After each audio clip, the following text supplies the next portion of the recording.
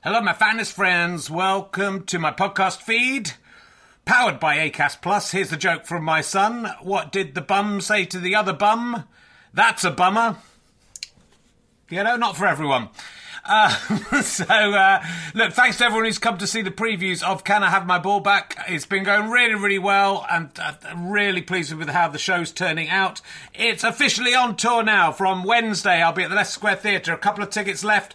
Lots of press coming to that one. It'd be lovely to sell out, but there are a few other London gigs not selling as well. So if you're going to come to London, maybe look up those other London gigs. And then this week, I'll be in St Albans on Thursday, Gloucester on Friday, Chorley on Saturday, which is sold out, but you can join the waiting list, and Glasgow on Sunday. 2 shows. I think the earlier show is sold out. Check with the venue, but the later show has some availability. Come along if you can. If you enjoy these podcasts and like them being free, then the great way to pay me back is to buy a ticket to a show or buy a download or a book from gofasterstripe.com. But you could just keep listening for free as well. That pays me back also. So, you know, no pressure. But I'd love to see you there. If you just know me from the podcast and don't know me as a stand-up, I'm pretty good as a stand-up. It's a good show. I think you're going to enjoy it. It's only made about 7 men faint so far. So, you know, are you brave enough to take the challenge? Let's sit back, relax, and enjoy whichever podcast you're listening to now.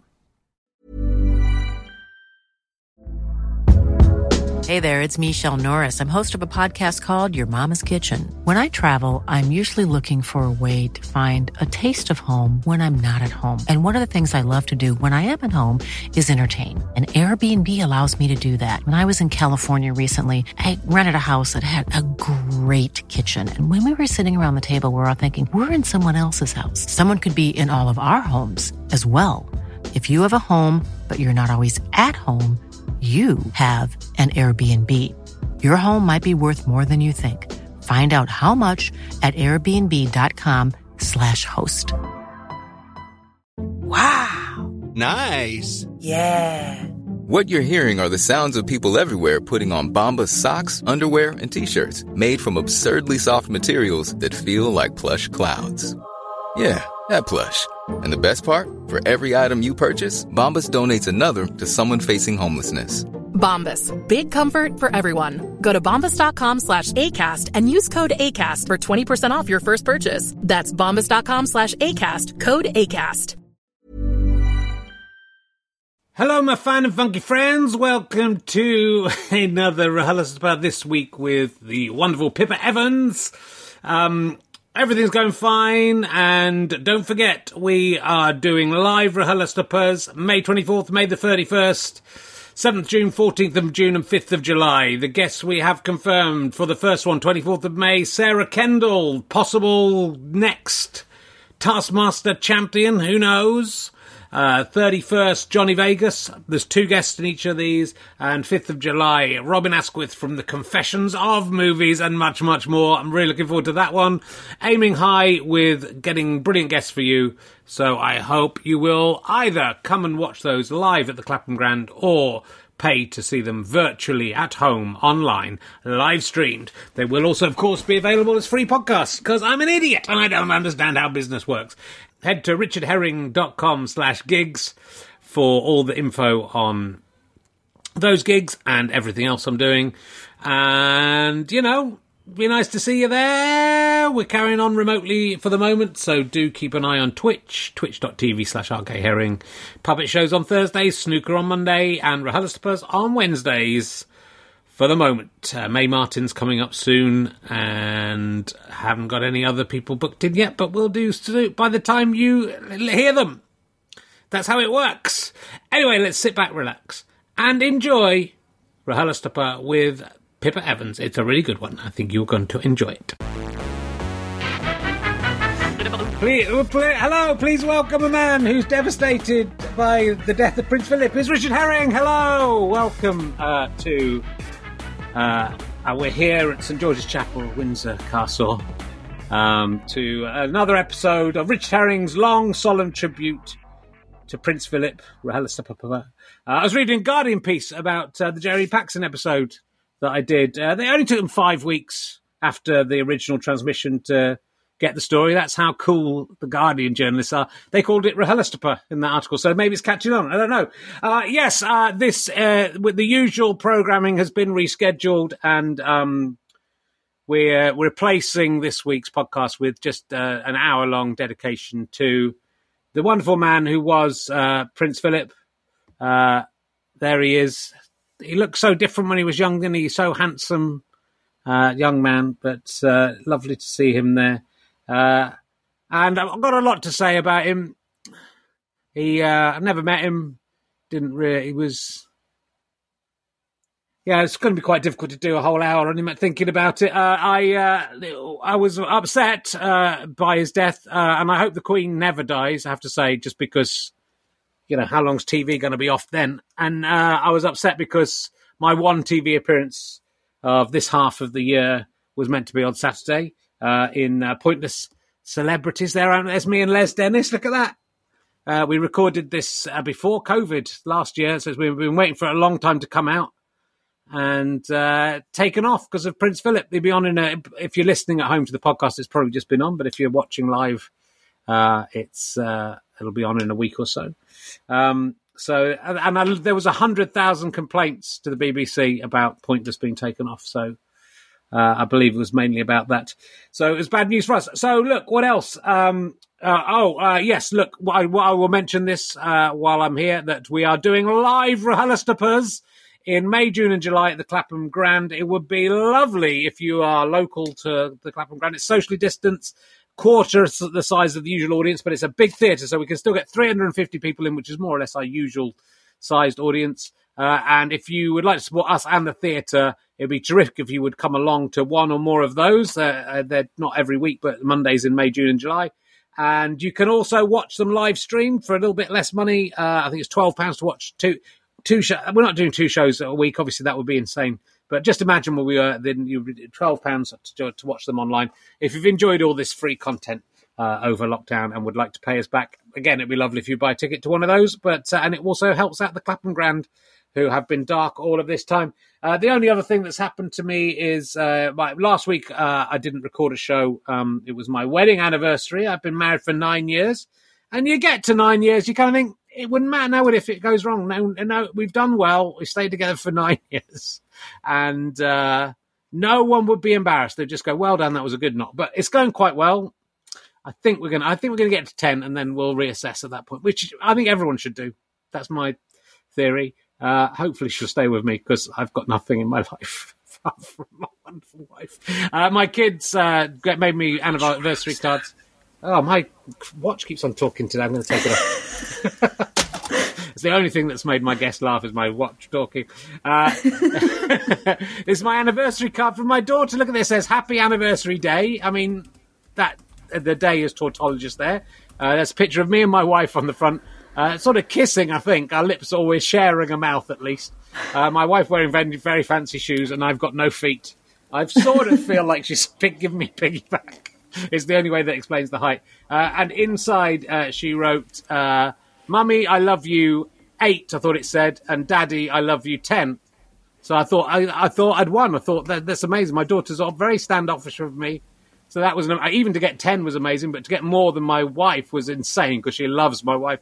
But then I realised that's an infinity symbol there, which I'm quite impressed she knows the symbol for infinity. She's 28 years old, my daughter, obviously, so she's done very well there. But she keeps drawing me falling into lava. She's done a whole series of different pictures. The last one was just red with a sort of little yellow melting figure on the top, and she told me all that was all my hair and fingers had burnt off.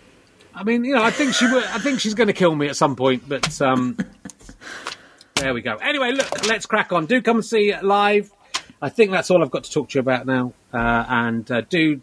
Here's to Prince Philip. I know some of you, it's a couple of weeks since he died, if you're listening on the podcast, but we're not going to stop talking about him because I'm going to just talk to my guest about what he meant to her. She is probably best known as the face of Windows Live Search, which is the search engine that preceded Bing, which I believe even Bing may have gone out of business now. So she was the face of that. Will you please welcome the amazing Bibber Evans? Where is she? That's not Pippa Evans. What's happened? Oh, wow, that's amazing. I can't even... I'm moving around trying to get in there. Oh, we might have to... Something funny's happened. Yeah, Chris Evans might come in and solve it. I think Chris Evans is having a little running joke with us, isn't he? This is his new bit where... Has your camera frozen? Are you trying to move your camera? It's like the top corner of your room. What, me? I know. I literally don't understand how that's... Are you on your screen where you are? Are you around, Chris? I can see my face. Okay, Chris. I'm looking very great. It's because Chris was... good cheekbones going on. There I can see you now, but you can't... But only not on the... There I am. Hooray! It's Pippa Evans. Hi, Chris Evans everybody. he's a joker. He's trying to cheer us up after the death of... And it was a sad day. Yeah. So, what are your memories of Prince? Did you ever meet Prince Philip? Did you ever perform for Prince Philip?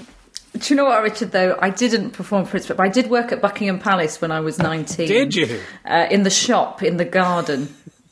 And he never turned up, but I have seen Andrew from 10 metres distance. Well, I'm sure if you were 19 working in the shop, I'm sure you saw him from a lot closer than that.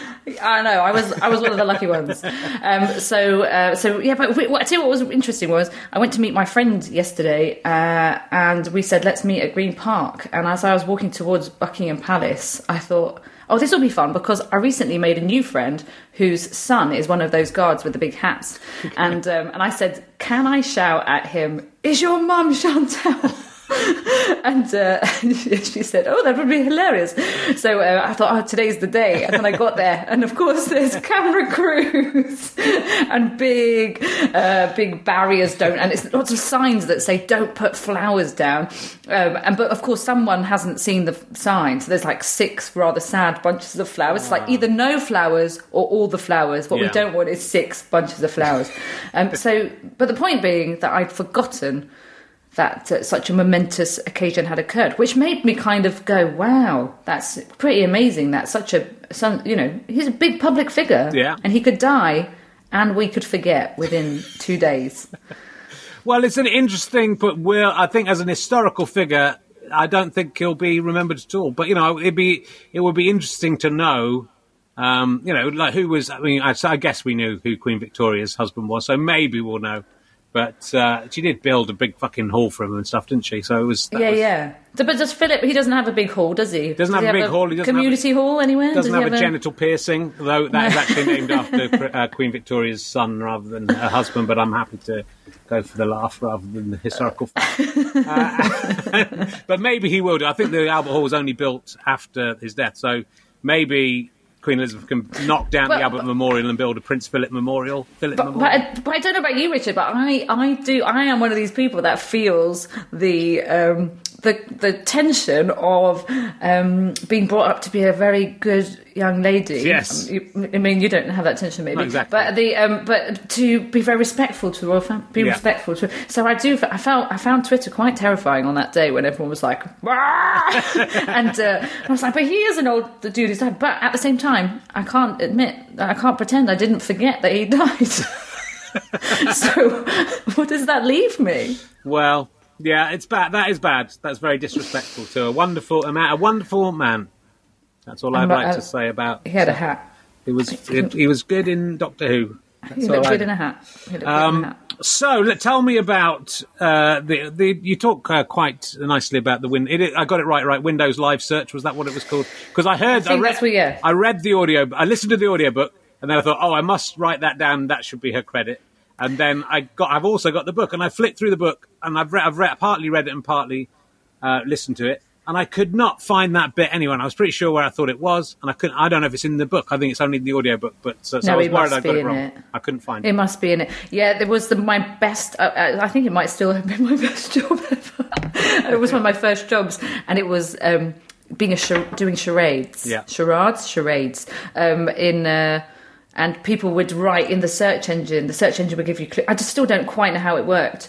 But they made me look so glamorous. And then I was doing these funny little improvs. And I've never felt better than that day, actually. And it was so popular that, in fact, then another branch of Microsoft asked me to do the same kind of thing for a different bit of a website somewhere. and sent me to Paris to do the same job. And they were so horrible to me in Paris that I couldn't believe it was the same company, because I'd had such an amazing experience. They said, can you bring some of your own clothes? You know how these jobs do. Can you bring some of your own clothes? Yep. And I got there and they literally put them out like this and went, well, no, we can't have her wearing things like that. And then one of the assistants turned to the director and said, could she borrow some of your clothes maybe? And she said, I don't think we're the same size. It was awful. And again, I was only like 23 or something, 22. Yeah. And I remember standing in the changing room, looking in the mirror going, think of the money, think of the money, crying. Anyways, that's show business, everybody. So you had the best and worst jobs of your life via Microsoft. So were you quite glad when Google basically won that? Destroyed Bing. Bing was destroyed. Because for a moment, I was the face of Bing as well. Right. When it changed, I became Bing. Okay. So, but it was before screen grabs existed. Yeah. So it was impossible to so I don't have any evidence of this. You're going to have to believe me. I think if they got Matthew Perry to do the face of Bing, and then that would have. He probably can't do it because he probably doesn't own the name of the character, but that would have made Bing a success, I think, wouldn't it? 100%, but probably would have cost far more than the whatever they paid me. They've got to think about the long term, though. They paid you, they do, and then if they paid him, they'd be Google. But they pay. I'm not saying you're not as good as Matthew Perry. Hey, I'm not as. I mean, Matthew Perry's my dream man, and I think we'd be an amazing pair. We could have been Pip and Bing. It could have been. Why did they have Matthew Perry and Bing Crosby, a sort of virtual reality Bing Crosby? They could have double Bing, Bing squared. I should have been working for Bing. I could have made Bing, and then they could have got Bing, the children's character. If they'd waited a bit, they could have got Bing from the children's cartoon Bing. I don't know what that is. Well, you don't want to know. You're very lucky not to know. Is it literally just called Bing, or is Bing a singular character He's called something? Bing. The show's called Bing. He's called Bing. He's a rabbit with big ears who's looked after by a tiny toy. Sounds like someone panicked when they were asked to write that show. I haven't watched it. It was Mark Ryler's played the Bing's. What's he called? Oh, fucking hell! My God. He played Bing. Does he have a drug problem? Is it a troubled rabbit? Well, I think there's a lot of questions about what the society is, because it's different animals and they're all looked after by these tiny toys that the adults. Flop is the name. Thank you to the chat room for pointing that out. Is the name that Mark Rylance, and then is played by the guy from Shamed now, Trellis, David Thewlis. I think he plays it now. But yeah, so some people think it's some kind of apocalyptic nightmare where the grown-ups have died. Some people think it's maybe the parents have died, and this is the way that they. He's annoying, but he's not as bad as Pando. I went to see the live show, but I did talk about it. Charlie Brooker was also there, and I believe we talked about that on the Charlie Brooker podcast. And I wouldn't want to bore my listeners by going over the same things over and over again. I just don't do that. That's just not something I do. I remember I used to nanny this little girl, and I took her to see Angelina Ballerina live. Right. So it was done by the Royal Opera or Royal Ballet Society or something. And so Angelina Ballerina just had a massive head, massive mouse head, and then just danced. And of course, because it's ballet and it's got a massive head on, can't speak. So then about 3 minutes in, all of these children, aged between 4 and 7, are just turning to their carer going, "But why aren't they talking? Why aren't they talking?" That was the whole show. And trying to explain Angelina's so moved by her dance that she's unable to speak right now. I think the live show of Bing, like it was the same day as an England World Cup match, and I was watching it on my phone. I think I got in there, got my photo taken with them, everything afterwards. My wife stopped me looking at my phone, quite rightly. But I think they did it with puppets, and then the people, and they're quite big puppets. I think that's what they did, and then they were talking. So they were able to talk. But I wanted Pando to be executed at the end of the live show. I thought that would have made it would have been something for the parents. It'd just been hanged in a noose. It would have been good.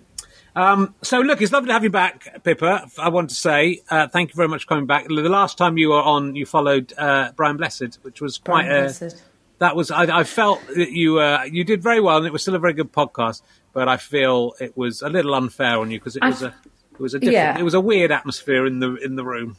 I felt like I needed to come on like with sage and sort of cleanse the aura of the space because it was, but we couldn't have. There was no way anyone could have.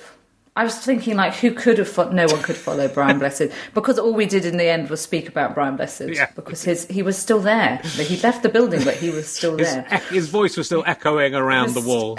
And also the audience were all kind of, like, stuck to their chairs, you know, in that kind of 90s film, like, God damn, man, the voice was big. So everyone was in shock. We were all in shock. If anything, we should have just processed our trauma together during that time. I think we did a bit. Well, yeah. So it's great to be back and not follow Brian. Although, to be honest, very grateful for the chance to follow Brian, because it means I can say I've been in a room with Brian. Yeah, well, and you've headlined above Brian Blessed. That's what. That's what headline, or as people say, the other person wanted to leave early. Well, I had that when I was doing very early on, and I would hardly done any gigs. So in 1990, and Avalon, maybe 91. Avalon were booking like a student tour, and they looked after Dennis Leary, and I was the support for Dennis Leary, but Dennis Leary wanted to go home. So Dennis Leary did the middle spot, and I headlined like probably something like my 20th gig or something like that, as I headlined for Dennis Leary, and did really well, because also if you go on last, people sort of think, well, Dennis Leary, he's better than Dennis Leary, so he must be good. So I had unusually had quite a good gig, but you have to hold it up. If they say you're going on last, you have to go on with the attitude of I'm the best, even though inside you're like, they just want it. So many times I would have to go on after the most famous person, because the most famous person wanted to go home early, which is so un-rock and roll. Like, that's not what... And you as a new actor, like, what? The most famous, coolest person wants to go home early. This is not what I signed up for. And then suddenly you're having to stand there and be like, yeah, I'm better than insert famous person's name. It's also that disappointment when you're a new act, that disappointment that everyone isn't just hanging around for the, like, not just the show, but you think everyone's going to hang around the dressing room and have drinks, and you know, and it did happen a little bit, I think, but mostly not. Mostly, you think, why would you do this job if you just want to go home? And then you have a life and are old, and you think, oh, that makes sense. Yeah, basically after about 7 years, you go, oh, now I know why everyone wants to go home. Why would you want to stay? I remember once doing one of my first ever gigs was in a student union, and it was again like a 5-minute spot. It was part of a competition, I think, even. And Rob, which Rob was it? Rob, ding ding ding ding ding ding. You have to help me, Rob. The Rob with the guitar. Not Delaney, Rob. No, I do know Rob, who you mean, but I can't. Oh my God, I hate when I can't remember names. Rob. Anyway, Rob, he runs. Right, he runs now. He runs. He does a podcast with Tonks, isn't it? Yeah, no. Paul Tonkinson and Rob. But I can only think. I thought Delaney, and now I can only think of Bryden. So this is just old age. I know him very well. Rob, we know him. Someone will come. Oh my God, this is awful. Rob. Anyway, so Rob, who we all know. Yeah. And Rob. We just call him Rob because we know him so well. We don't need to mention his surname. To say his name. Rob with the guitar. He was headlining. We were all doing crappy spots, and then afterwards, we all had some awkward plate of chips. They were like, "Do you want food?" And we're like, "Yeah." And then the only food left was chips, so we were just sat at a table while the students were all getting drunk and snogging, eating these chips, and I just sort of went, "Oh gosh, is this it?" And he was like, "Yeah, this is it. This is how it is. This is it. I'm afraid." Rob Deering, of course. We both knew it was Rob Deering. Thank you to Monkey Shaver in the chat room for working out who that was. Someone suggested Beckett, but it's not. No, it wasn't Rob Beckett. No, because he doesn't. He doesn't go. So. Lost a lot of weight, Rob Deering, and kept it off. Very impressive. He wouldn't be eating those chips now, would he? He wouldn't. No. He wouldn't have it. That was probably the day he thought, this is it. That's it. I'm changing my ways. Now he's all hummus and carrots. So look, let's talk about your book first of all, which might talk about it all the way through, because it's extremely good. As I say, I've got it on audiobook and as a book. Oh, look, it's kind of slightly goes on the green screen as well, because it's yellow. I don't know why that's happening. There's a bit of green there. It's Improv Your Life. The first thing I want to say is one of the footnotes in it says, if you see me in person, ask me if I remember the Reason Chocolate Chew jingle. Do you remember the Reason Chocolate Chew jingle, Pippa? I'm guessing you do, otherwise it'd be weird if you went, no, I don't know what you're talking about. All that chocolate and all that chew, just right for you, the reason chocolate chew. I'll be honest, this line I'm not sure about the words, but there's always a reason for a chocolate chew. Reason, the chocolate chew. Wow. Thank you very much. Don't remember it at all. I think weirdly, I was on an off-menu podcast last weekend with the Redemption Dinner, where you come back and can redo your choices. And as I did lots of joke choices the first time, I had quite a lot to change. But I'm pretty sure that James Acaster started singing that, and I hadn't heard it then either. So it's, which is so interesting because my lockdown hair has made me look like James Acaster. So many people have said you look like James Acaster at the moment. So I see that when you do there a little bit there. Yeah, that's good. Well, you know, yeah, okay. He gets a lot of work. He can't possibly do it all, and I think sometimes some of these guys must have stunt doubles to go in. I think you could do it. Just give me a roll neck. I think you could do it. I could do it. Oh yeah. I put a cabbage in his room. Oh yeah, I did. So I don't really remember Reason. I don't really remember Reason chocolate chews at all. What year would that be? I was probably, taking drugs and. You probably were. I was probably in hot tubs with supermodels. I would have been like 13. Hot tubs. Hello, as if. I was probably. It's like 95, 96. Yeah, that was the height of my TV fame. So I was at home playing Civilization 2 at the weekend.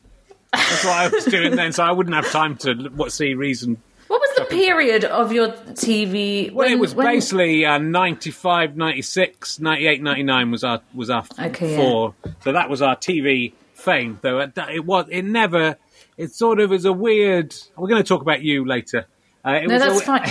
No, the reason I ask is because I never saw your TV. I have no idea what you did. But too busy eating, learning theme tunes. But but I knew who you were. And that's proper fame, isn't it? When people have never seen you, but they're like, oh yeah, Richard Herring is a comedian. Right. That's proper. You made it. Yeah, I'm not sure. It felt very much while we were there in it. Felt very much like people were not aware of who we were.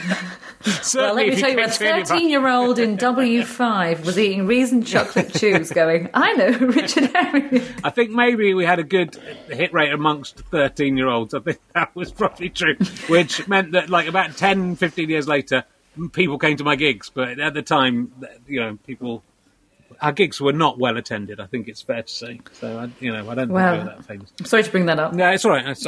I've processed it. Because, this is partly what your book is about. Your book lets... There's a lot going on. So, I think maybe last time you were on, we talked about how you have been doing this as a business in which you sort of use improv techniques to help businesses and people in their lives and that sort of thing. Yeah. So I teach improv. I've been teaching improv. I've been teaching improv for about 10 years.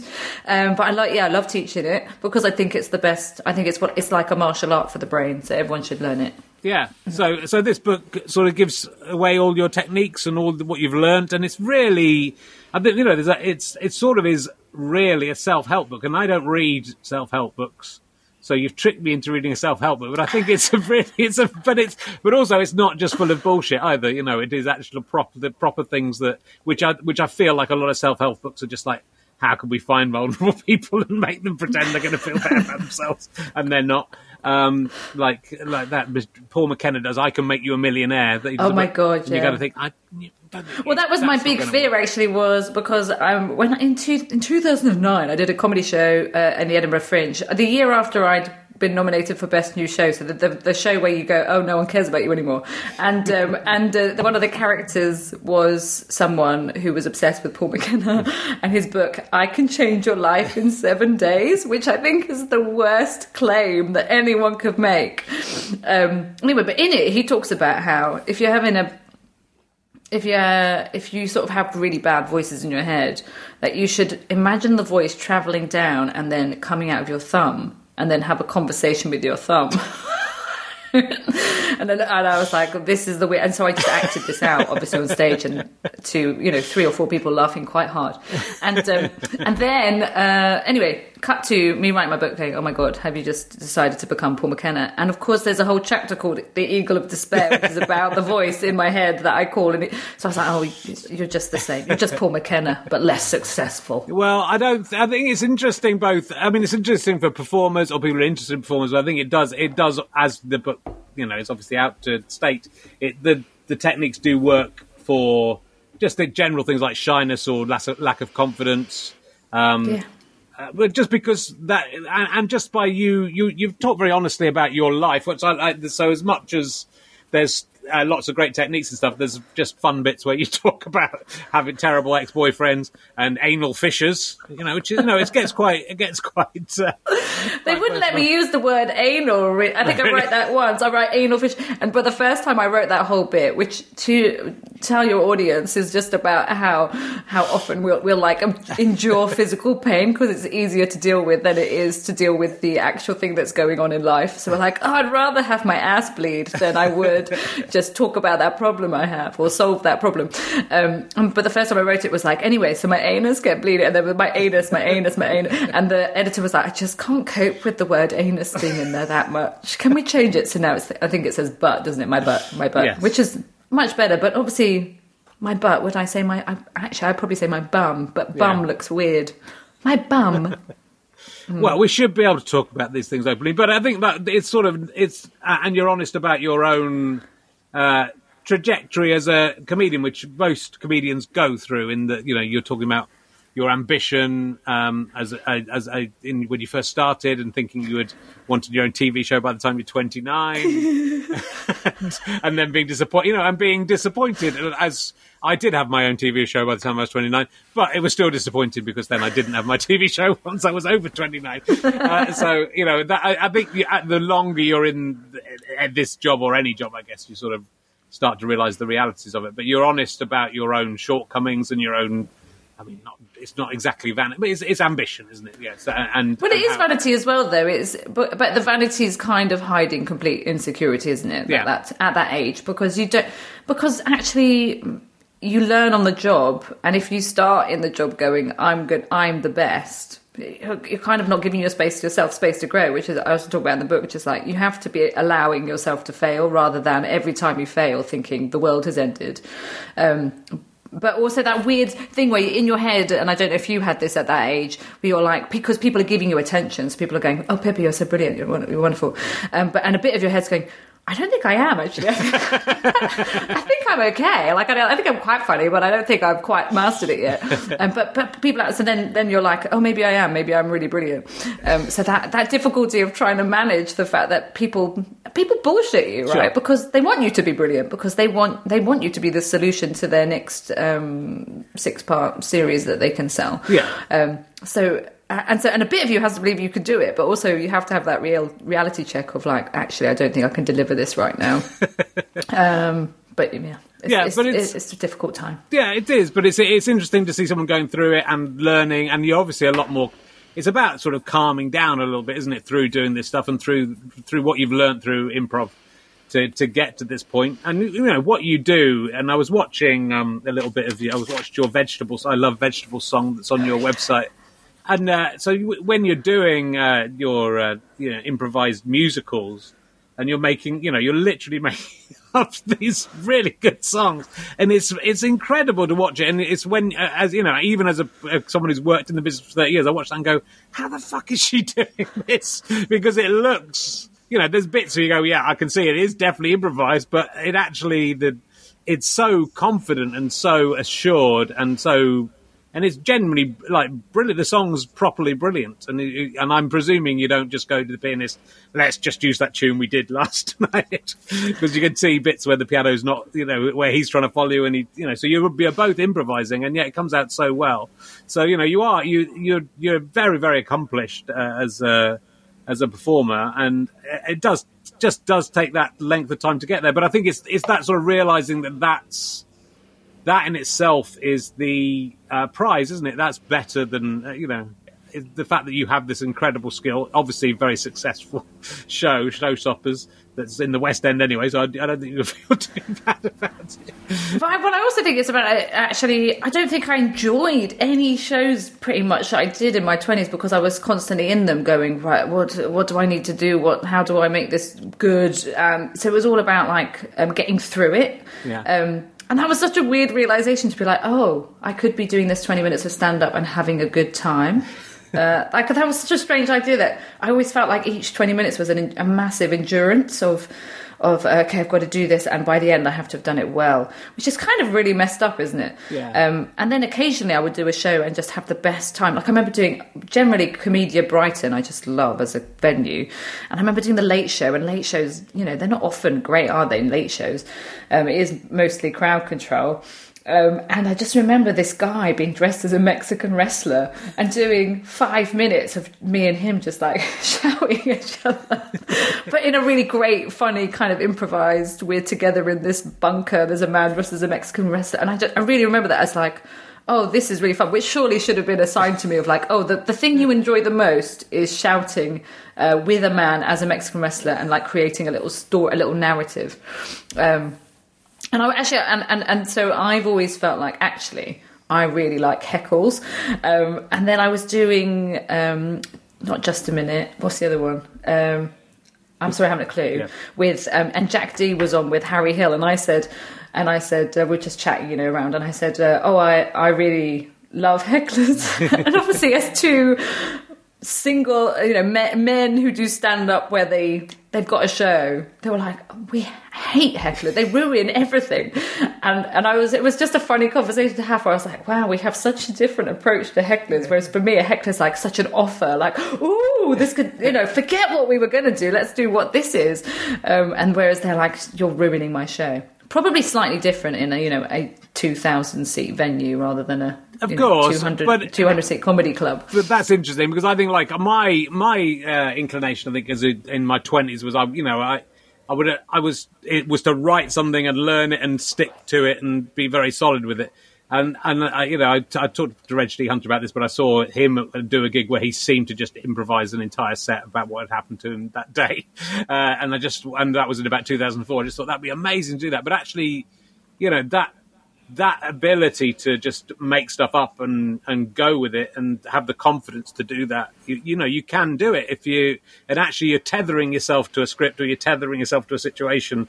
And then if you can't cope with things going wrong, it's quite interesting. There was a do you see that clip of the Australian comedian who's doing material about Prince Philip, and then halfway through the gig was told Prince Philip had literally just died, and it was like this amazing moment, because he was oh fuck, but then he just sort of went back into doing his set with the tenses slightly. You can see like it almost looked like he was improvising. You go, oh no, he's just gone back into his set, and yet you think, this is, you can get 20 minutes out of just the embarrassment and the hilarity of you finding yourself in this situation. It was still great, and there was loads of good stuff in it, but I felt slightly disappointed he went back to his prepared material rather than just exploring just trusting situation. The moment. Yeah, because the situation was so bizarre and so unusual that he, even if she's going, what the fuck, what are the chances of that? And then just seeing where that went.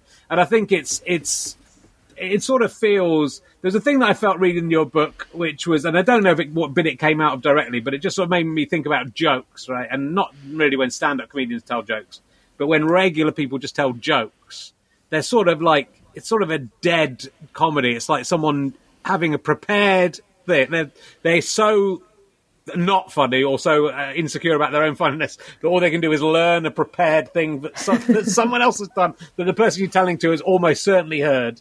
It's like Gary Sparrow using the Beatles songs and Elton John songs to look good, except he doesn't look good because everyone's heard it. And I really always hated jokes, once I got over at the age of 6, and I realised it was because of that. They don't have any of that spark of improvisation or personality. If it's a comedian on stage doing jokes that they've written, that's a different thing. But if it's someone telling a joke...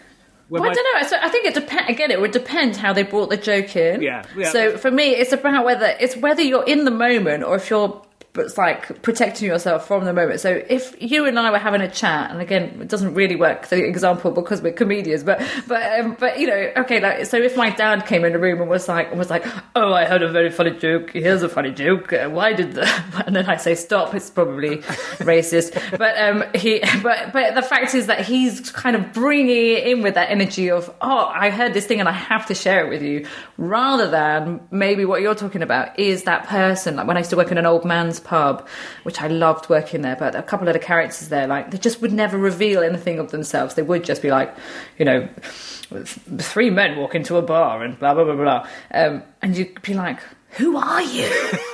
Who are you? Why is that the only thing you're willing to share? Yeah. But I have to say, because I love jokes, I've still got some of the joke books that I got when I bought joke books since I was like 7, all of those ones, you know, knock jokes and all that. But it's sort of about not trusting yourself to be funny. When my daughter tells jokes, and she's 6, she doesn't know what's going to happen in the next bit. And they're always funny as a result, because they're not jokes, but she'll start with something that sounds like the beginning of a joke but isn't, and then the next bit will be something else, and it's always really enjoyable because it's coming out of nowhere.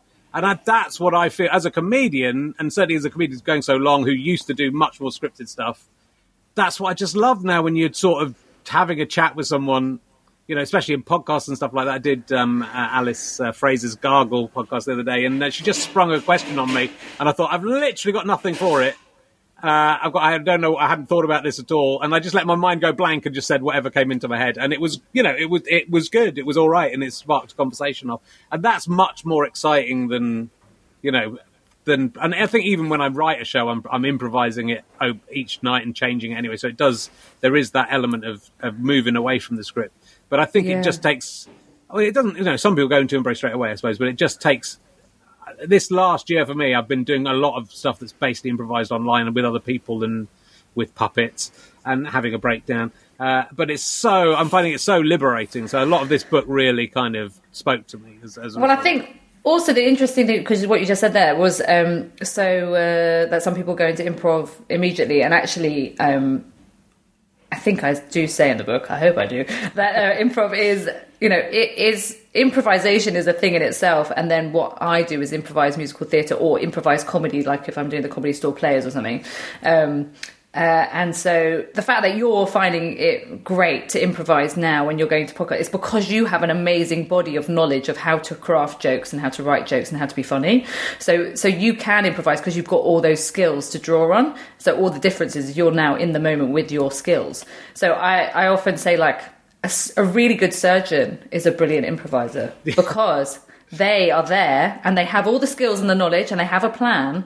But if something happens, they're cool as a cucumber that they can actually go, okay, we're going to have to X, Y, Z, quick, boop, boop, this is going to happen. Sure. And so that's really the truth of improvisation. It's just being cool with in the moment that you can create something and find something. Exactly as you just said, I let my mind go blank and I trusted that something funny would come out. And it might not be the whole of the joke, but it sparked a conversation. That's really, that for me, that's the exciting bit, is when you just trust yourself to make enough of an offer that something can happen. Sure. But I've been improvising with a puppet, and I'm still surprised by what the puppet does. And that's quite an interesting place to get to, because I sort of thought, oh, well, you know, if you have someone else to bounce off, that sort of helps. But is this going to work? Because secretly, both of them are, it's me doing making the puppet talk. It doesn't look like it, but it is. And you know, but it still does work. But as long as you've sort of got to, trust not to work out what they're going to say before they say. But also that your bollock puppet has to have its own personality. You know, so Nina Conti, when she's talking to Monkey, those amazing. You know, I don't know if you've watched any of her nighttime broadcasts. She's been doing like going to bed with Monkey. Yes, and it's so funny. But again, like, she's all constantly surprised by what she is saying essentially to herself. And that's why it's so amazing. And in my classes, I make people improvise with themselves. So they have to play two characters. And they can either do it like hello, John, how are you? I'm very well. Or they can do it like this. Let me try and get that in the frame. Yeah. Whoop. Like Paul McKenna with a... Yeah, kind of. Yeah. Hello, John, how are you? I'm okay. And people are constantly amazed at what they can create if they improvise with themselves, But that's what we're doing all day long, is improvise. All day long you're improvising with yourself. So sort of bring some attention to the fact that you're making offers all the time and you're probably ignoring them. But it is amazing that, and again, even as a performer and even now, and even though I do improvise a lot of stuff, there's moments you think, oh, God, I'd be really nervous about doing that. Or, there's that dread, I suppose. And I think maybe it's a British thing as well, partly. But the dread of being dragged into something and having to participate and whether you'd manage to do it. But as you say, you manage to do this all your life. Everything in your life is improvised. And I think what's great about the book is that kind of acknowledgement that failure is not only okay, it's sort of important.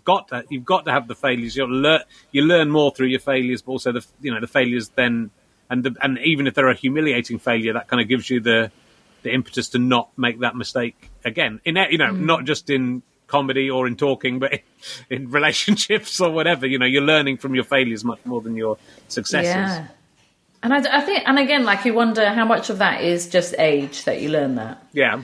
But then also as comedians, like, that is the first lesson, is you're going to literally stand up in front of a load of people, and there's going to be a day where they all collectively decide they hate you. And there will be no real logic as to why today they've chosen to hate you. And the same in Edinburgh Festival, there's always one show where they've chosen to come and they've paid money to see you, they've chosen you, and they still decide to hate you. And my last full-length show I did in Edinburgh, there was I was having such a good run. The whole run sold out. Everyone's coming because they really want to see the show. And this one day, everyone just absolutely hated me. And of course I had loads of audience participation, because I always do. And every single person I brought up was like, oh, God. And just like, what? But I've been doing this for this long now. I'm good at this. And I'm still dying on my ass today. And I'm just going to have to accept today I die. and get all the way to the end. And it ended with a lady pulling a party popper on the last note of the song, and she couldn't make it work, and it was like, this is perfect. And of course that was the day that all the reviewers were in. Thank you, Edinburgh. Thank you so much. That does always seem to happen. I think the story that I really like, just in terms of your own sort of growth as a performer and the sort of epiphany of how it works, and it's very recognisable as well, is you talking about being abroad with some older comedians, and one of them's just complaining all weekend that you're doing gigs in a foreign city, and he's just complaining about his career the whole time. One of them's chirpy, one of them's not. And you get in a lift together, and the grumpy one gets out first, and the other one's going, yeah, he's a bit of a bit grumpy, that guy. But that sort of realisation, I mean, it's quite, because I had a very similar thing, which again I've talked about before with the Montreal Festival. I hated it. This is the last time I went, and I did it, and I expected to do a couple of bigger gigs, and I was doing these really tiny gigs, and all the other acts in these gigs were just doing basically racial stuff of their own race, and but it just basically awful caricature jokes. And I kind of walked back from this club. I decided not to get a cab, and I walked 2 miles back to the hotel, and really thinking I'm going to give up comedy. And I got in a lift, and Billy Connolly was in the lift, and was funnier. And it was I don't know if you've done Montreal, but it's like the hotel has a lift that takes you up to the first floor, and then another lift. So in this lift that went one floor, he was funnier than anything I'd seen in the rest of it, just casually. And I came out of that lift thinking, no, comedy's great. Billy Connolly's amazing.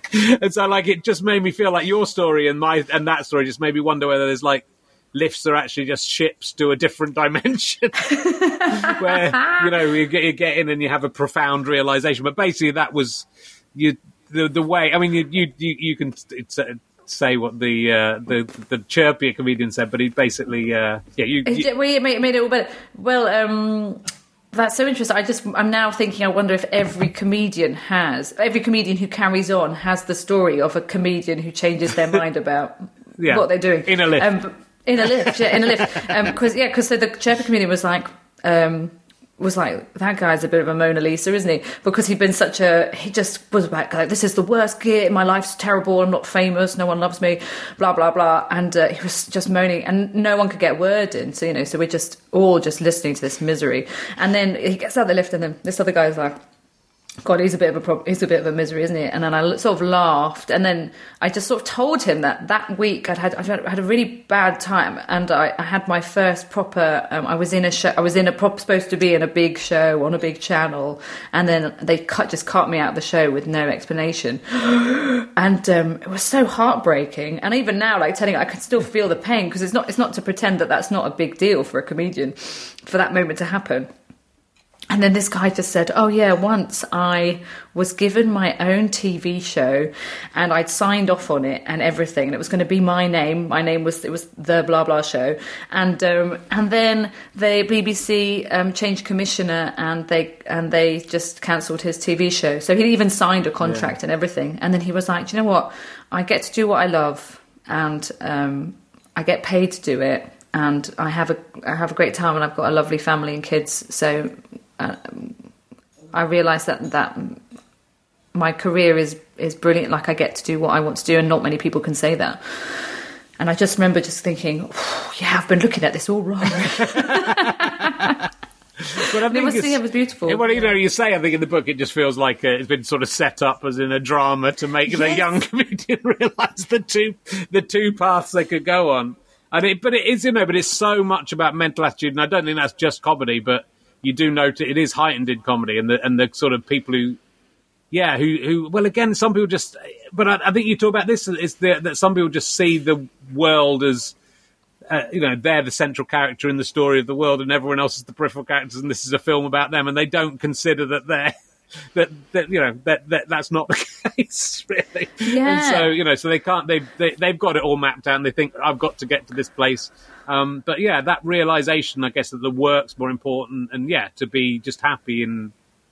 Yeah. Well, just doing something that you actually want to do, because at the end of the day, I got to a point with stand-up where I was like, this is really making me very miserable, and kind of feeling like I had to benevolently keep doing it, like the comedy world. If you stop, what will happen to the comedy world? So they will fill you with another middle spot. That's what will happen. But it's just feeling like there's no point doing anything, particularly something like that, where it's not like you're doing that for the money, at that point. Yeah. You're doing it because you're not doing that to pay the bills. You're sort of getting on a train and going to Cambridge and getting paid 30 quid to do a set, and for some reason you think you should be grateful. But yeah, rather than just going, actually maybe do less gigs, write better material, and focus on things that you love doing. Why is that so hard to learn? It's strange, isn't it, really? Yeah. But it's it's a difficult thing, but I think it is. But I love that, because I think I went through the same. I went through the same thing where and my career did seem to be going on that trajectory. And you think, and then this happened, and it was all happening, and then suddenly it stopped happening, and you've got to get used to that, and you've got to get used to all the comparisons that are made between you and the people you've worked with, and all that sort of stuff. But actually. I think if you are happy, and I think this is so true of so many successful comedians, that they're not even happy because they're still aiming for something and they still haven't hit it, or they thought they would they would become famous, and then that would show all the people who mock but also like it's going to stop in some kind of sense. But there's the fact that you have to keep doing it. You have to keep proving yourself, and you have to stay at the top rather than be like. So I was like, Bo Burnham's a really great example, actually, of someone who just went, okay, I've done really great musical comedy, I'm going now, bye. I'm going to write the screenplay that everyone's going to bash on about, and then who knows what he's going to do next, he'll probably start some kind of teak furniture company. but that idea of like going, okay, I've done that thing, so rather than having to be the king of the castle, like, people always go, you don't want to be a jack of all trades, like, why not? It sounds like Jack's having a good time. And it's but it's about your own personal happiness, and it feels like within your 15 to 20 years of improv that you've sort of it has helped sort you out, and you seem like a calmer, more together person than you were, and you kind of understand And I don't think you were ever a nightmare. I think internally you were by your own admission, you were sort of not happy necessarily. And I think it is really interesting the way that the book is very, very well worth reading. We'll hold it up again. There you go. Hold it up. Improv your life. Yours won't sparkle like mine does, but it can do. Look, there's a couple of other things we'll come back to that. There was so much to talk to you about improv, and there's not much time. I would just like to say that a lot of people have said, "Oh, I didn't realise it was a play on improve." And I think, how did you not know that? What did you think it meant? What did it mean? Improv your life. Just start improving more. That's what it's great. One size fits all seems like a good idea for clothes until you try them on. Same goes for healthcare. That's why United Healthcare offers flexible, budget-friendly coverage for medical, vision, dental, and more. Learn more at uh1.com. Millions of people have lost weight with personalized plans from Noom. Like Evan, who can't stand salads and still lost 50 pounds. Salads generally for most people are the easy button, right? For me, that wasn't an option. I never really was a salad guy. That's just not who I am. But Noom worked for me. Get your personalized plan today at Noom.com. Real Noom user compensated to provide their story. In 4 weeks, the typical Noom user can expect to lose 1 to 2 pounds per week. Individual results may vary. This is Paige, the co-host of Giggly Squad, and I want to tell you about a company that I've been loving, Olive & June. Olive & June gives you everything that you need for a salon-quality manicure in one box. And if you break it down, it really comes out to $2 a manicure, which is absolutely insane. It's also so easy to get salon-worthy nails at home with Olive & June. The difference between how your nails used to look when you did them yourself and now with the Mani system is a complete game changer. The best thing about Olive & June, too, is it's a quick dry. Dries in about 1 minute, lasts for 5 days, and full coverage in up to 1 to 2 coats. Visit oliveandjune.com/perfectmani20 for 20% off your first system. That's oliveandjune.com/perfectmani20 for 20% off your first system. I found a website. This is, have you seen these net worth websites? Have you ever come across these? That you put in someone's name and they'll give you their net worth, how much money they've got. I put Pippa Evans in. Your net worth is $7 million. This website. So I just wanted to check whether that was true or not. Have you got 7? It's pretty close. Pretty close. Yeah. I think my net worth. I don't know what my financial worth is, but my net. If I was to cast a net, that's pretty much what I'd want to catch. Yeah. 7 minutes. That's doing pretty well. What I liked about this website is that it has your nicknames on there as well. And according to this website, your nicknames are Pippa Evans, and Pippa. That's the best thing I've ever seen about. Why even bother putting that? Why? How did you find this website? I just put Pippa Evans in Google. I researched I didn't use Microsoft. I used Google. Okay, no. And I put Pippa Evans, and that's what came up. I looked at Rich Tang. I'm not on the same website as yours, so I'm not considered famous enough to be on that. On a different website, my net worth is $1 million to $5 million. So you're worth more than I am. Wow, that's so impressive. On that website, it says Rich Herring is popular as not applicable, occupation not applicable. So, thanks for having me. Thanks for having me on your website. Wow, that is... what a way to find out that you're not relevant. And what else did I have for you? I was quite interested. I don't know where I saw this, but we were talking about meeting, but you've been meeting. Oh, maybe it's on Twitter. You've been meeting people in real life that you only knew on Zoom before, which yes. I'm looking forward to this. I've started working with a couple of people I've never met, and have quite good working relationships with now. So it's going to be. So have you met people you've been on Zoom with it, or is that? Yeah, we met, and it was just very strange because obviously we didn't know anyone had legs, and so you're like, wow, you got legs, that's very exciting. And also just because we've been learning Swedish, it was my Swedish class, we've been learning Swedish. Hej då, tycka om pasta.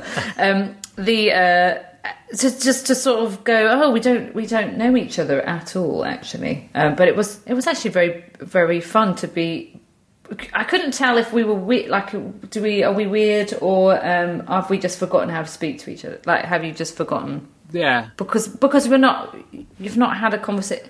There was a weird moment where one of them sat quite close to me. And I was like, I can't tell if this person is flirting or I've just changed what's close and what's not close. So I was like, but it felt like flirty sitting. Right. But he was like an old man, so I don't think he was flirting. But it's just the fact that our body, we've completely forgotten about what distances mean. Because we've all been standing the distance of, I don't want to talk to you for the last year. That's the distance of... The distance of social distancing is the distance of I'm trying to get away from you, but you keep talking. I don't know if you noticed that. And so that means if you now meet in real life, everyone feels like they're just a bit too close. I think that's true. Well, I'm nervous about it. I don't know whether I want to, I enjoy being stuck in my little attic and just being safely distant from everyone. I'm not sure I want to meet people in real life. You wrote the finale to Jack Whitehall's Christmas special at the Palladium. Yes, I did. How did that go? What was it? Well, Jack had a joke about an emu, about how when he was a kid he wanted to be an emu. He had to be an emu in nativity play. You know how in nativity plays they put everybody in a funny outfit. Mm-hmm. So his emu. So it was a big musical number about how actually the emu is the star of the nativity, and I wrote him a musical, and you can watch it on Netflix, and I think it's rather good. And also, it was my first time that I wrote something, but I was away doing something else that weekend, so I couldn't go to the recording. So I felt very like, yes, I can write it, but I can't be there, and that felt very show busy. Oh, well. But I love writing songs, and I love writing musicals. So if anyone needs a musical or a song written, please do get in touch, because sometimes what happens is you go, I do a lot of improv, and then people think you are incapable of writing things down. So just a reminder that improvisation does not mean you can never write something down ever in the future. But also you don't need to write it down, because you can just do it straight off. You can just get it out there. Just go bang, oh, here's my song, bang, there you go. It must be wonderful. I mean, there's a lot of things. We probably don't have time to get into too much with the book, for some reason, as I was listening, you talk about minds wandering and stuff, and I've sort of been released in a double way this recently because I've been ill. I haven't been exercising or going out at all, so I've been walking the dog again and listening to your book, and so I'm kind of just filled with just absolute over sensory overload. And you talk in the book about how difficult it is to concentrate on stuff, but your book kept on making me think. The problem with audio books, you keep thinking about other things. But what it made me want to do was write, I don't know why, suddenly I started thinking I want to write my autobiography, but only about occasions I've had jacket potatoes. And I think I might do it. I don't think anyone's ever done that, but I suddenly thought I've got about 20 stories involving jacket potatoes. Yeah, and I reckon... Because immediately I'm like, I remember that jacket potato I had. There was an amazing one in Derby. Me and my husband were in Derby for some reason. And there was one of those, those kind of jacket potato porter cabins, which only British people would ever understand. The jacket potato porter cabin in the middle of Derby city centre. And this was a game changer. It was a hot jacket potato with Branston pickle, cheese, and then chili flakes. Oh, yeah. Yeah, I could go for that. That was quite a taste sensation. Well, maybe I should do a podcast where I just talk to people about... Maybe that's what it is. Maybe I should talk to different celebrities, but only about jacket potatoes, and they can't talk about anything else. But I don't know why that came up, but if I do write that book, I will thank you in the credits, because it was something in your book. And it wasn't a moment when I was very distracted. I just suddenly thought, oh, yeah. So, but I think it's just getting your brain into that point where you're just... The ridiculous things come out, don't they? I mean, you talk about going for the obvious and how embracing your obvious is important. Yeah. But also, by going to the obvious, the next thing might not be very obvious. I mean, that's sort of how it works, isn't it? The first improviser says something obvious, the next one can springboard. Jump on it. Yeah. And again, we come back to your improvising with yourself. So follow your obvious. It's really important. Follow your obvious. If I was going to make little badges for the book, one of them would definitely be follow your obvious, because your obvious, so many people don't say their own idea out loud. They wait for someone else to say theirs just to check whether it's any good, what they were thinking. But there's no way you can really check because they're following their obvious, right? So you have to follow your obvious, and exactly like you said, if it's really, really obvious, you just have to yes and that. You just have to build on that idea, and it will get less and less sort of embarrassingly obvious, if that makes sense. Sure. So I'm going to write a book about. I'm going to write an autobiography. Okay, well, yeah, we probably all thought of that. I'm going to write mine about times I ate jack of potatoes, and that's very, to be honest, I don't know you super well, Richard, but that's very Richard Herring obvious, yeah. And I love that. I love that. And I always use an example when I'm doing like a talk on, like a sort of a talk to a group of people. I always say, okay, well, if I say the word orange, what do you think of? And get everyone to write in the chat, and it'll always be like loads of different things, but it's like, so these are all different and yet they're all correct. Yeah. So this idea that we all connect different things to it, and as long as you're connected to your obvious, then it's probably going to be at least an okay idea, if not a brilliant one. Yes. And I think, I guess, because all of this is, all of these chats I do on this are improvised, and we never prepare anything with the guests. And I think you realise, obviously, if I'm talking to comedians, you kind of maybe got a bit more of a safety net with comedy-wise, but you're always confident that it's something's going to happen. The other person will pick something up if you fail, but also if, there is, it isn't even really a failure, as long as if you've got the conversation. The only failure is to sort of stop talking. Absolutely.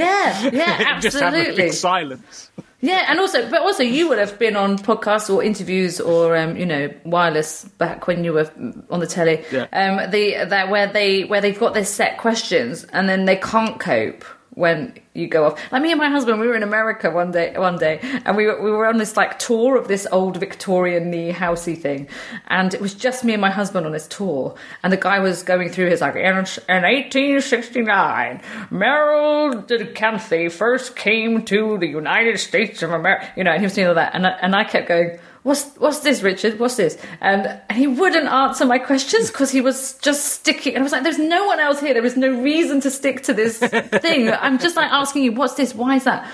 So the amount of people who stick to their script because they're too worried about what will happen. And actually, that would be much more interesting if you allowed yourself just to veer off a bit. And so, what do you think in terms of readers of this book? Is it literally for anyone? And it's sort of, when I say anyone who's lacks self-confidence, or it's sort of everyone, isn't it? Really, there's very few people, even the people who appear confident, are surely shielding something usually. Yeah, they're all hiding. Yeah. Everyone's hiding something. I think it's really a lot of. I've had a lot of feedback from a lot of different people, like women in their 60s and young men in their 20s and all the other people in the world. But for me, that's like quite a big gap, isn't it? The young men in their 20s and women in their 60s saying the same book has made them go, oh, I really thought about that. So yeah, I'd hope that anyone who's ever felt a bit stuck, I think that's for me, that's the big thing. So at the end, it does say you never have to be stuck. So if you've ever felt stuck, then this is a great book. And I think it's that thing, and I really suffered this through my 20s and even my 30s a bit of. I was too shy socially to get involved in stuff. I wouldn't ask people out. I wouldn't talk to people. I'd spend my weekends in on my own a lot of the time because I was too shy even to ring my friends and say, what are you up to? Because I was too embarrassed to do it. And that's sort of part of the lesson is just by, conversation and communication, I suppose, is the way to solve your problems, right? If you're having problems, talk to someone about it. And there's nothing to lose between taking that leap, is there? If you take a leap and try to chat to someone who doesn't want to chat to you, then it's still no worse than not chatting to them, really. Yeah, but also that so many people put so much pressure. Like, I don't know where this pressure came from, and I need to look at it. But so many people come on my course and say, I'm just not very good at telling anecdotes. I'm like, when is this? Like 1930? Like who actually tells an anecdote? Oh well. Whereas actually, what we want is conversation, and And so just this idea that you can join in a conversation by literally just listening. Yeah. So actually, if we focus more on, am I good at listening? That would be such a better way. So the whole of the world would be better if we were like, actually, all I want is to be a good listener. Because if you're really listening, you can always find something to add, always. Yeah. But also that you only have to add the next offer. So you don't, so I could just say one thing now, knowing that you can pick up on that, rather than, okay, now I have to tell a really brilliant story, otherwise the whole podcast will break. It's like, no, I just have to say, I just need to make one offer that someone else can build on. And I often talk about the idea of texture. So that if you are nervous about having conversations, just make sure that the thing you say just has something extra in it that someone can hook into. So rather than saying, I went to the pub yesterday, you could say, I went to this big pub at the end of my road yesterday. It's one of those old men pubs. Stinks a bit of old. It would have been a great pub, but because they banned smoking, it now smells like sick. Right? So that's the same sentence technically. It's just got a lot more texture in it, and that will help someone else join in on your conversation. But so often when we're nervous, what we do is we only say a tiny thing. We'll just say, I went to a pub, and then we sort of wait like, is the bomb going to explode? Yeah, but I think that's interesting. I think people do struggle with that, and I think I've struggled with that, and I think it's, it's that listening, talking, and also you talk about the sort of observing as well, and your own body language and other people's body language. You can get a lot from that sort of stuff, and I think all these exercises, because improv isn't. You talk about this. You're sort of practicing the real world in a safe and pretend environment, so you can try consequences. I love the stuff about talking about kids when you do improv for kids and how they really come up with sort of violent and unpleasant stuff. Because they're testing, they're going, right, so we can do anything and it's safe and we can test out. They love it, and they just come out with this stuff. Like the example I give in the book is they killed everybody in the show. So the people, I think we were climbing up an ice mountain. They were just like, they die, everybody dies, and so then everybody was on the floor just dead. And the narrator went, so what happens now? And this little kid's hand went up and went, they come back to life. Like with a question mark at the end, like, is that okay? We're like, yeah, of course we can, because it's make-believe land. But you could see that they were like, okay, so if you kill everyone, the story kind of ends. Okay, well, noted for the future, Don't kill everyone. But by practicing by practicing conversations and practicing the art of conversation and and scenarios through what you talk about in the book, then that will really help people and does presumably help people in their real life. You've obviously done this with a lot of classes over the years. Yeah, I've taught loads of people, and also the other thing, the reason I teach my class in a specific way is there's no show at the end. So a lot of improv classes, because you're learning to improvise comedy, like that's the purpose of the class. There's a showcase at the end, so you can invite your friends. But actually, because of the purpose of mine is to hopefully give people a bit more confidence, and actually their aims might be really much smaller than standing on a stage and delivering a hilarious half an hour of comedy. So I've had people come who literally almost can't speak because they're so shy, and by the end of the course you can hear them. So that's massive. But if we were then to put them in a show, they would kind of destroy everything that they've succeeded in. So there's no showcase at the end because other, people. I remember doing one class and there was a lady who just couldn't even stand up in front of people. She found it too much to have that attention. And by the end of the course, she was standing with other people while they were delivering the story or whatever it was, the game. And just the fact that we got her from refusing to be on stage, being in front of people, to being in front of people was amazing. But if that had been in front of an audience, that would have been horrific, having seen, as we know, what an audience how they can destroy us with one kind stroke. That's why I love it, is because it's not about making performers. And some people, they do the course and then they go, actually, I'm going to go and do improv comedy because I love it so much, and that's great. But what I'm really interested in is people feeling like they aren't scared of not knowing what's going to happen. That's the most thing, because that's what frightens most of us, isn't it? We don't know what this is leading to. Where's it going? Is the plan going to work? It's like, well, actually, the only thing we know is what is happening right now. So if we get comfortable with not knowing what's over there, but kind of being cool with navigating what's over here, then life just becomes a lot easier, I think. Yeah.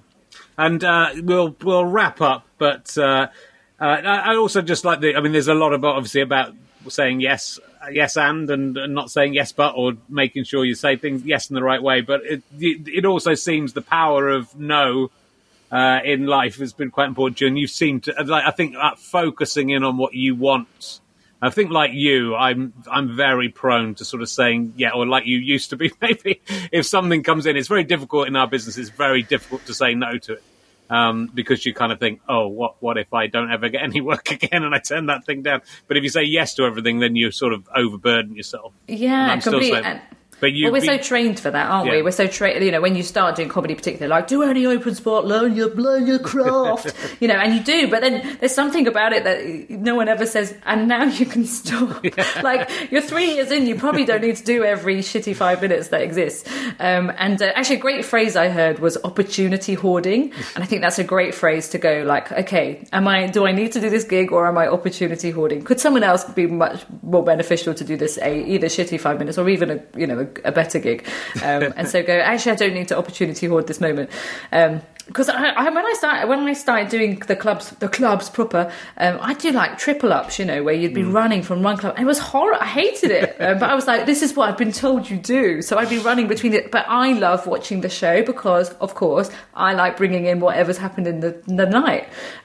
So I was doing for like 2 or 3 years these horrible triple ups where I'd just be arriving in places not knowing what's gone on, done that awful thing, where you're standing on stage and you go, what's your name? And the whole audience goes, he's called Derek, he's an accountant, we all know.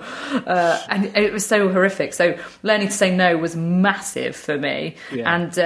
But also recognizing that saying no doesn't ruin everything. Maybe the first time I realized that I should say no more was I was doing Comedia Bath this time. Oh, yeah. I only tell stories set in the Comedia comedy clubs, and I had flu, but I'd been too scared to say I can't do this gig.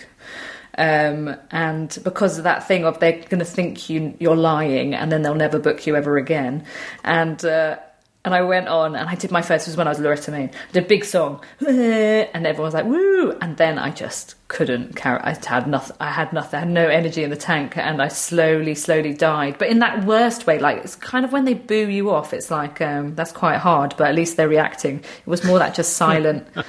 Oh dear, what happened? And when I came off, the MC just patted me on the back and said, "You're not well, are you?" So that was when I learned that sometimes it's better to just say, no, I can't do this gig, than to say, yeah, I'll be there. I'll just drink 7 Lemsips and everything will be fine. But all those gigs, all those failures made you who you are today. It made me who I am today. Not your failures, my failures made you. I had a lot of failures. It's amazing how and those are the gigs that you talk about and remember, because it is sort of, it's important to go through that, and it's important to realise what you realised there, where most of it is nothing to do. That's what's interesting, I think, is when, I've had gigs where I was being booed off before I'd stepped on stage because of the way you're introduced, and and even then, when that was happening, I found that quite funny, because you sort of think, well, this has definitely nothing to do with me. They hate me before they saw me.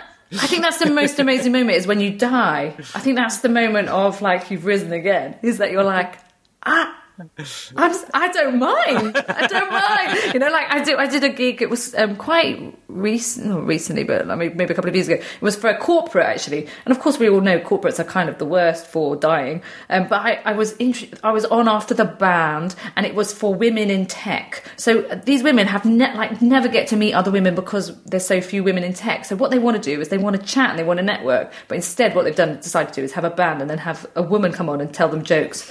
And as I came on stage, I started, and then they just slowly all started turning around, because there were those big round tables, and just started chatting. And you have to do your 20 minutes, otherwise you won't get paid. So I just stood there doing my set to people talking, no one paying me any attention, and felt this like real elation of like, I'm still here. I'm doing it. I'm doing my set. No one's listening, and my ego is not disturbed. Oh yeah, and I just remember thinking that was a great day. Like I feel elated just telling you that story. Like, yeah, that was a great day, you know. But it's an interesting thing. It's interesting how failure can be such a positive thing, and I like the example you give about the guy who turned down the Beatles. That if he hadn't turned down the Beatles wouldn't really have happened because they wouldn't have met George Martin. And I think that's sort of so important. There was a thing in Craig Brown's book about Paul McCartney where when they came, which I didn't know about, when they came back from Hamburg, Paul McCartney went back to work in a factory, and there was a big sort of gap between where they were not necessarily going to carry on, and he got promoted. And then the Beatles came to him and said, "We're doing gigs at lunchtime in the Cavern. Are you going to come or are you going to stay at this job?" And he had to choose between his promotion and going with the Beatles. I won't spoil the book by telling you which route he chose. But imagine if he'd chosen to gone, yeah, well, I've got a secure job and I've got a promotion. I just would love to know what that Paul McCartney would have. That's the sliding doors film I want to see. Is that? And then would Pete Best have been like, "Don't worry, I can play the bass," and then so then it becomes like, "Oh, poor Paul McCartney. He was the fifth Beatle. He's the real fifth Beatle."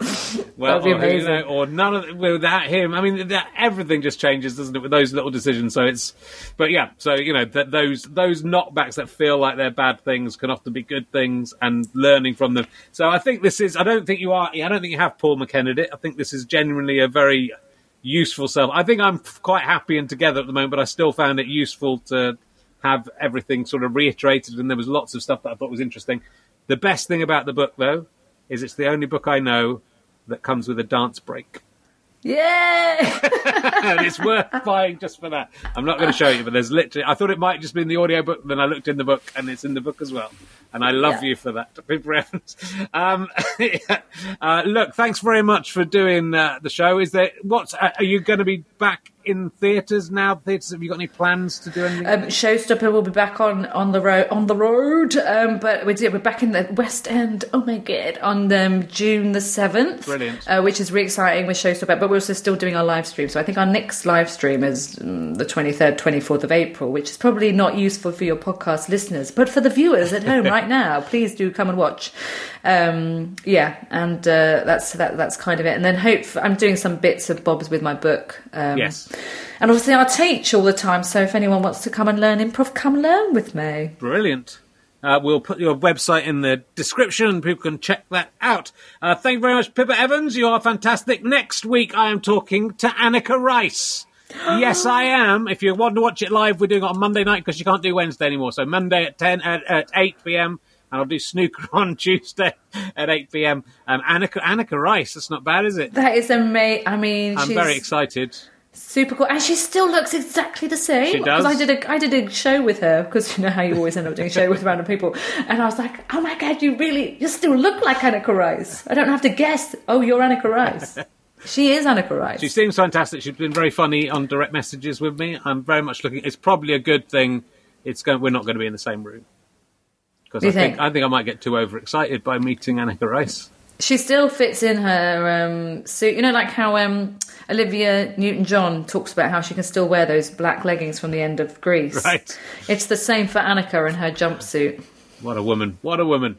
And what a woman you are too, Pippa Evans. Thanks. I also fit in my own you jumpsuit. Still fit in your jumpsuit. I can't fit in my jumpsuit. Just call me James Acaster. Thank you very much, everyone at home. We'll see you next week. Thank you, Pippa. Goodbye.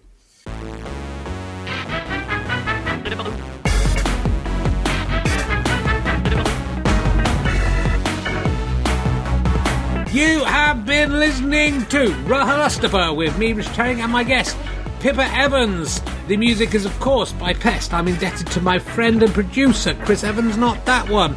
Thank you to Kathleen McKeegan for all the research she does for us at RHLSTP, RHLSTP.com. Fantastic resource if you want to check it out. Thank you also to Ben Walker for all his production skills on adverts and more. And this is a Sky Potato Fuzz and GoFasterStripe.com production. Go to GoFasterStripe.com/badges. If you become a monthly badger, you can give us money to make more podcasts. It will all go to make more podcasts. And you, in turn, will get hundreds of backstage interviews, other extras, stand-up shows, a membership card, badges, A special email will tell you what guests are going to come up before everyone else knows. All sorts of lovely stuff. So please become a badger if you enjoy these. It's less than £1 a show. £3 a month. If you can afford to. If you can't, the podcast will continue to be free forevermore. Because I am like Jesus. I'm not saying I'm like Jesus. I'm saying I am Jesus. See you around, you motherfuckers.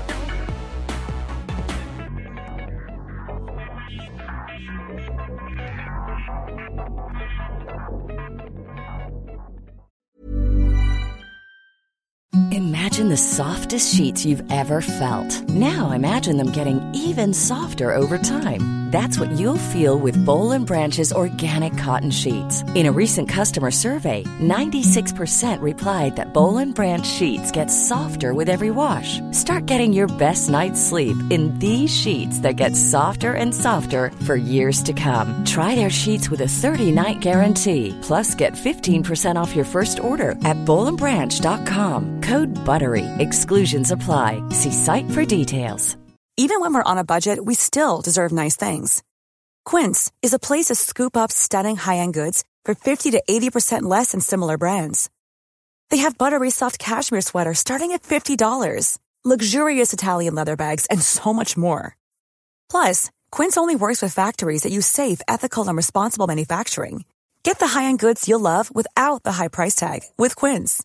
Go to quince.com/style for free shipping and 365-day returns. Thanks again for listening to the podcast. richardherring.com/ballback/tour or richardherring.com/gigs for all of the information on the tour. GoFasterStroke.com for lots of downloads and books and lots of fun. Thanks for listening. Go and listen to another one. Tell your friends about the show. Tell your friends about the tour. I love you all. I'm out.